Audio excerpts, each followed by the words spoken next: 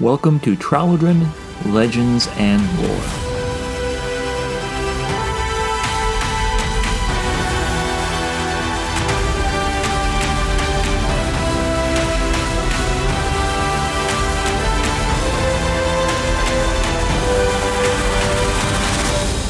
Episode 34, Bethra and Lyra.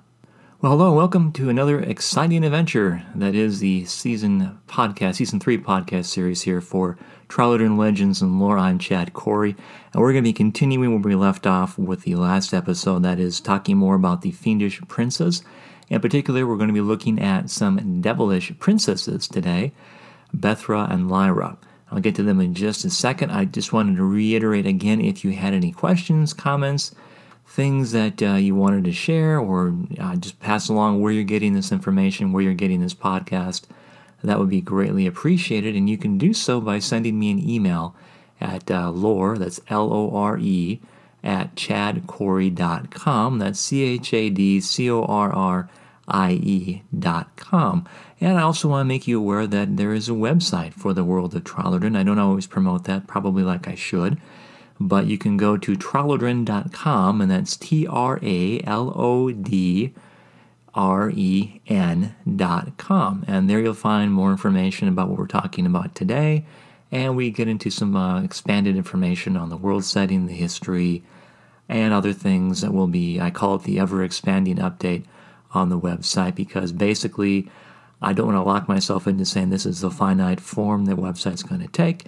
But I want to have some flexibility and freedom to put in more information and updates as I'm able to do so.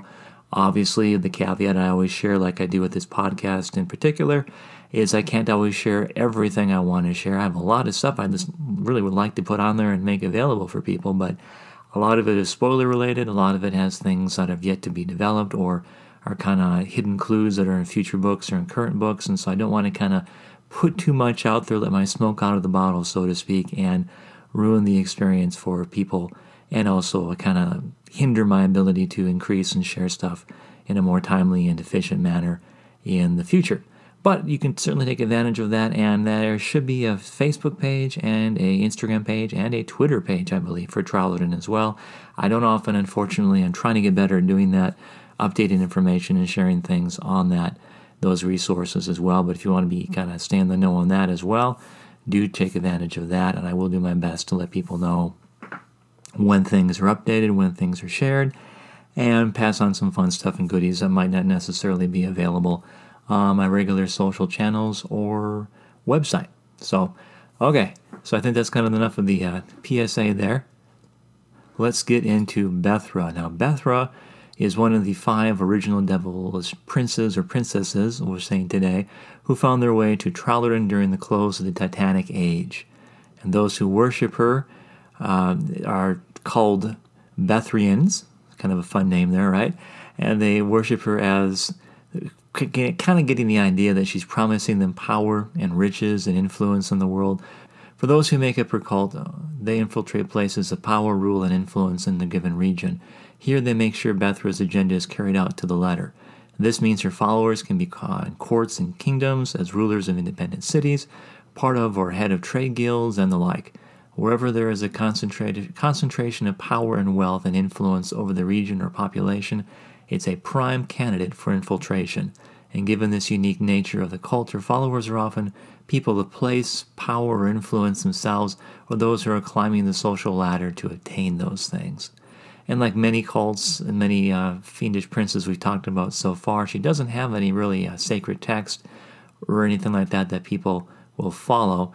She does have a holy symbol, which is a 3-pointed white crown, and the crown is rather stylized with 2 smaller points and a larger central point between them, and it's simply called the white crown. And it's made on alabaster, white marble, or quartz, or other white stone pendants and attached to a white cord.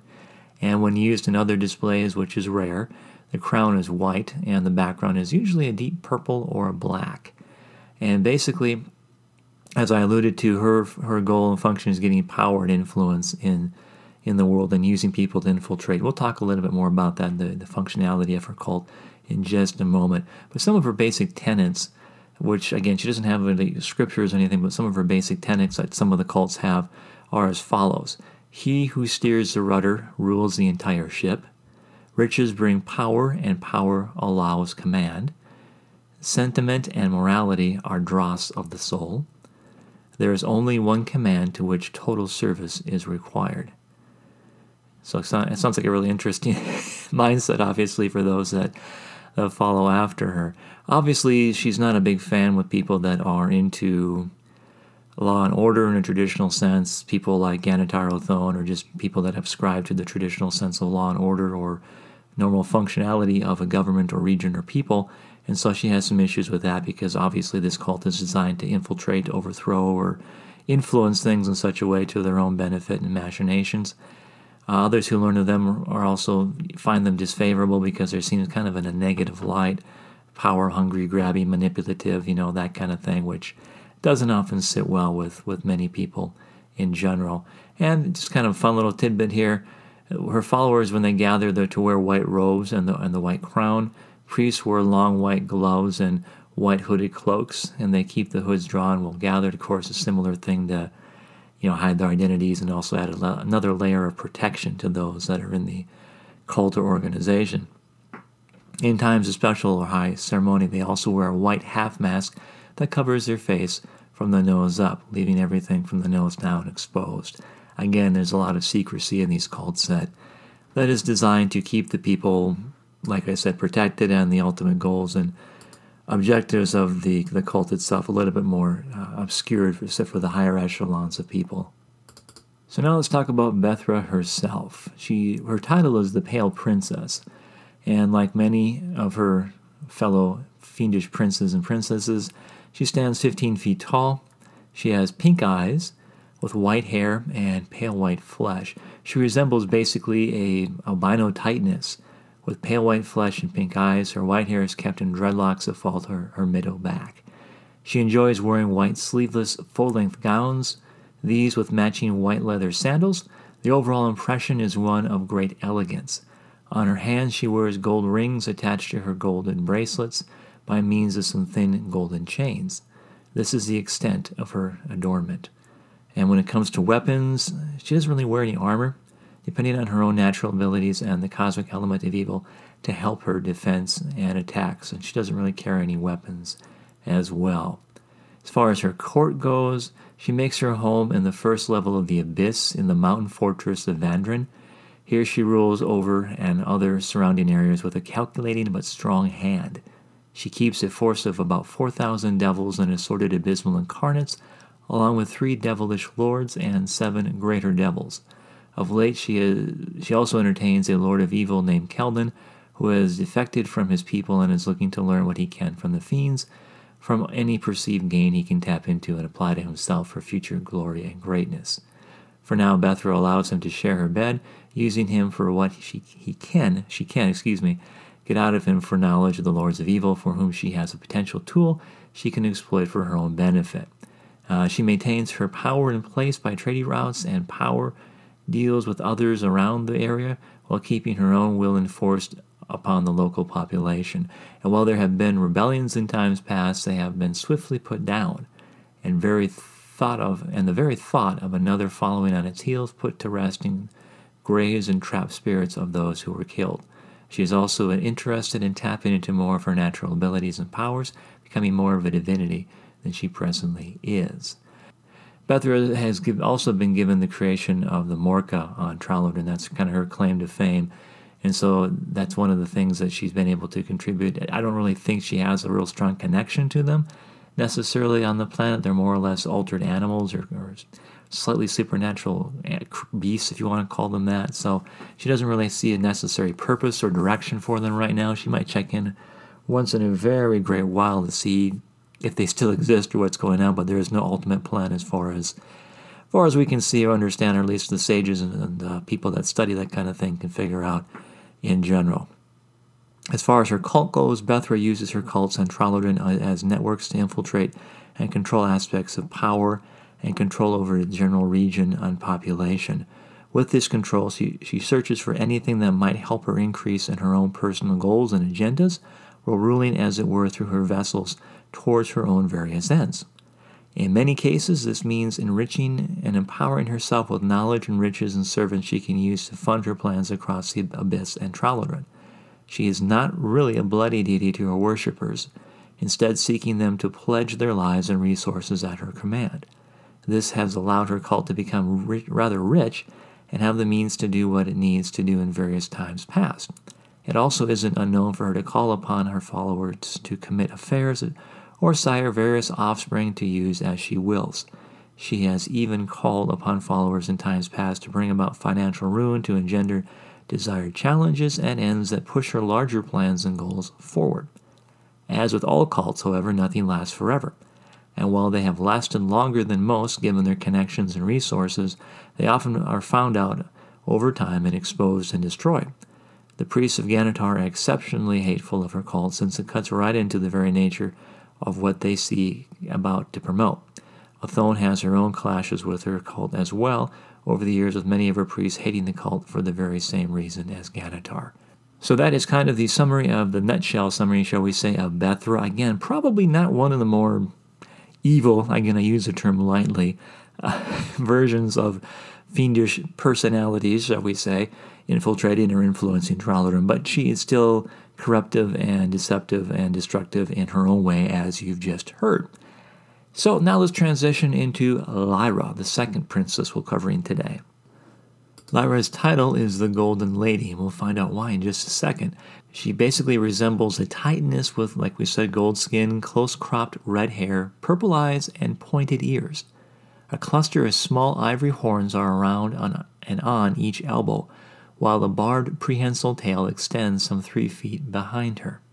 She always wears luxurious-looking saris, these varying in color and design, and she has plenty of tall sandals she makes use of in various colors and design as well. She also enjoys necklaces and bracelets. When it comes time for combat, Lyra uses 2 katars, using both at once, and sometimes even against 2 different opponents at once.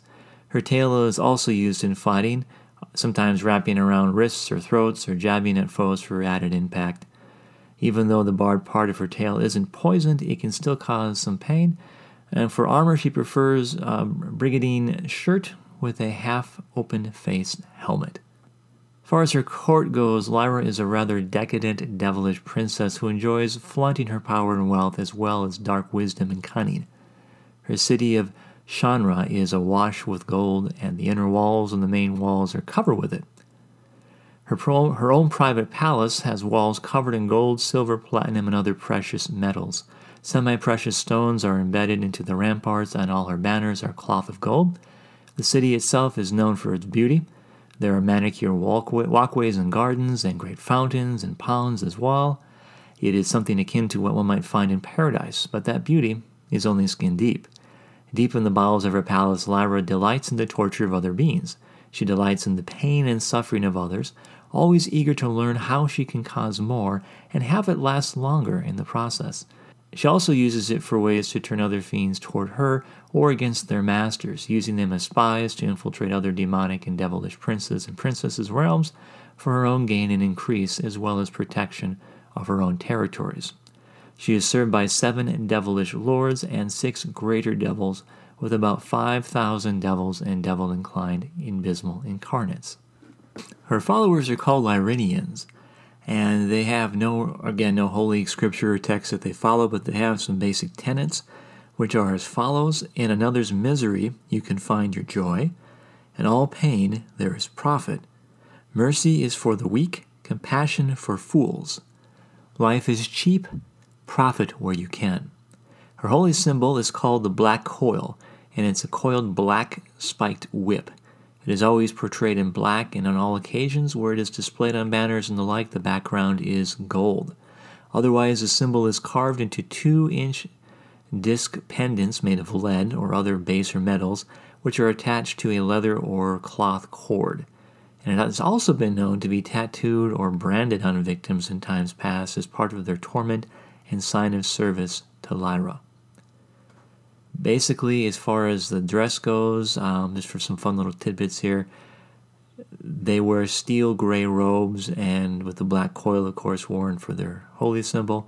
Priests are to wear a special golden hood that covers, actually flows into a stole, and the black coil is considered embroidered at the ends of each of their stole as well.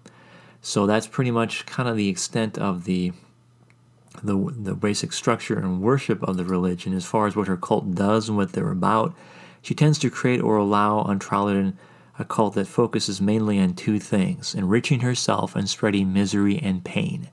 To that end, she calls upon her followers to kidnap people, to make them into slaves and victims for all sorts of sadistic torture.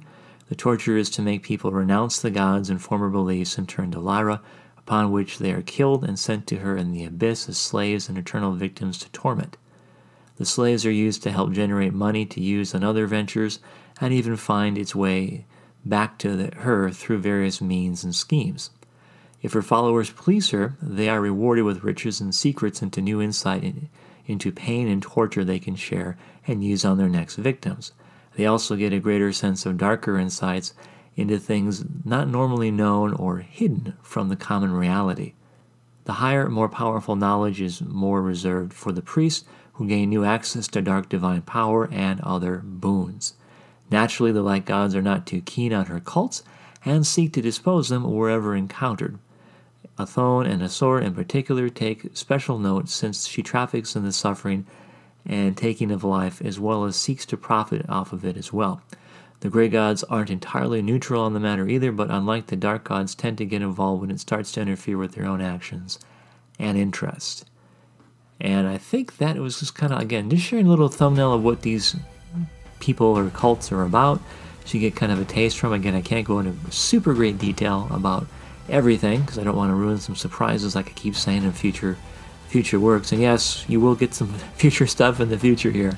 I don't want to keep saying stuff but nothing materializes, but do rest assured things are coming and things are being produced. And I'll probably be able to share some more stuff in the hopefully not too distant future about different things as well. But with that, I'm going to wrap up this particular episode. Thank you so much for listening. Next episode 35, we're going to finish up this whole whole exploration of the divine pantheon and all the divinities that are of note and cults and things in the world. Hopefully you'll find it of interest, as I'll be talking about some more major players that have or will be showing up in upcoming stories here as well. Thanks for listening. This podcast is copyright Chad Corey. All rights reserved.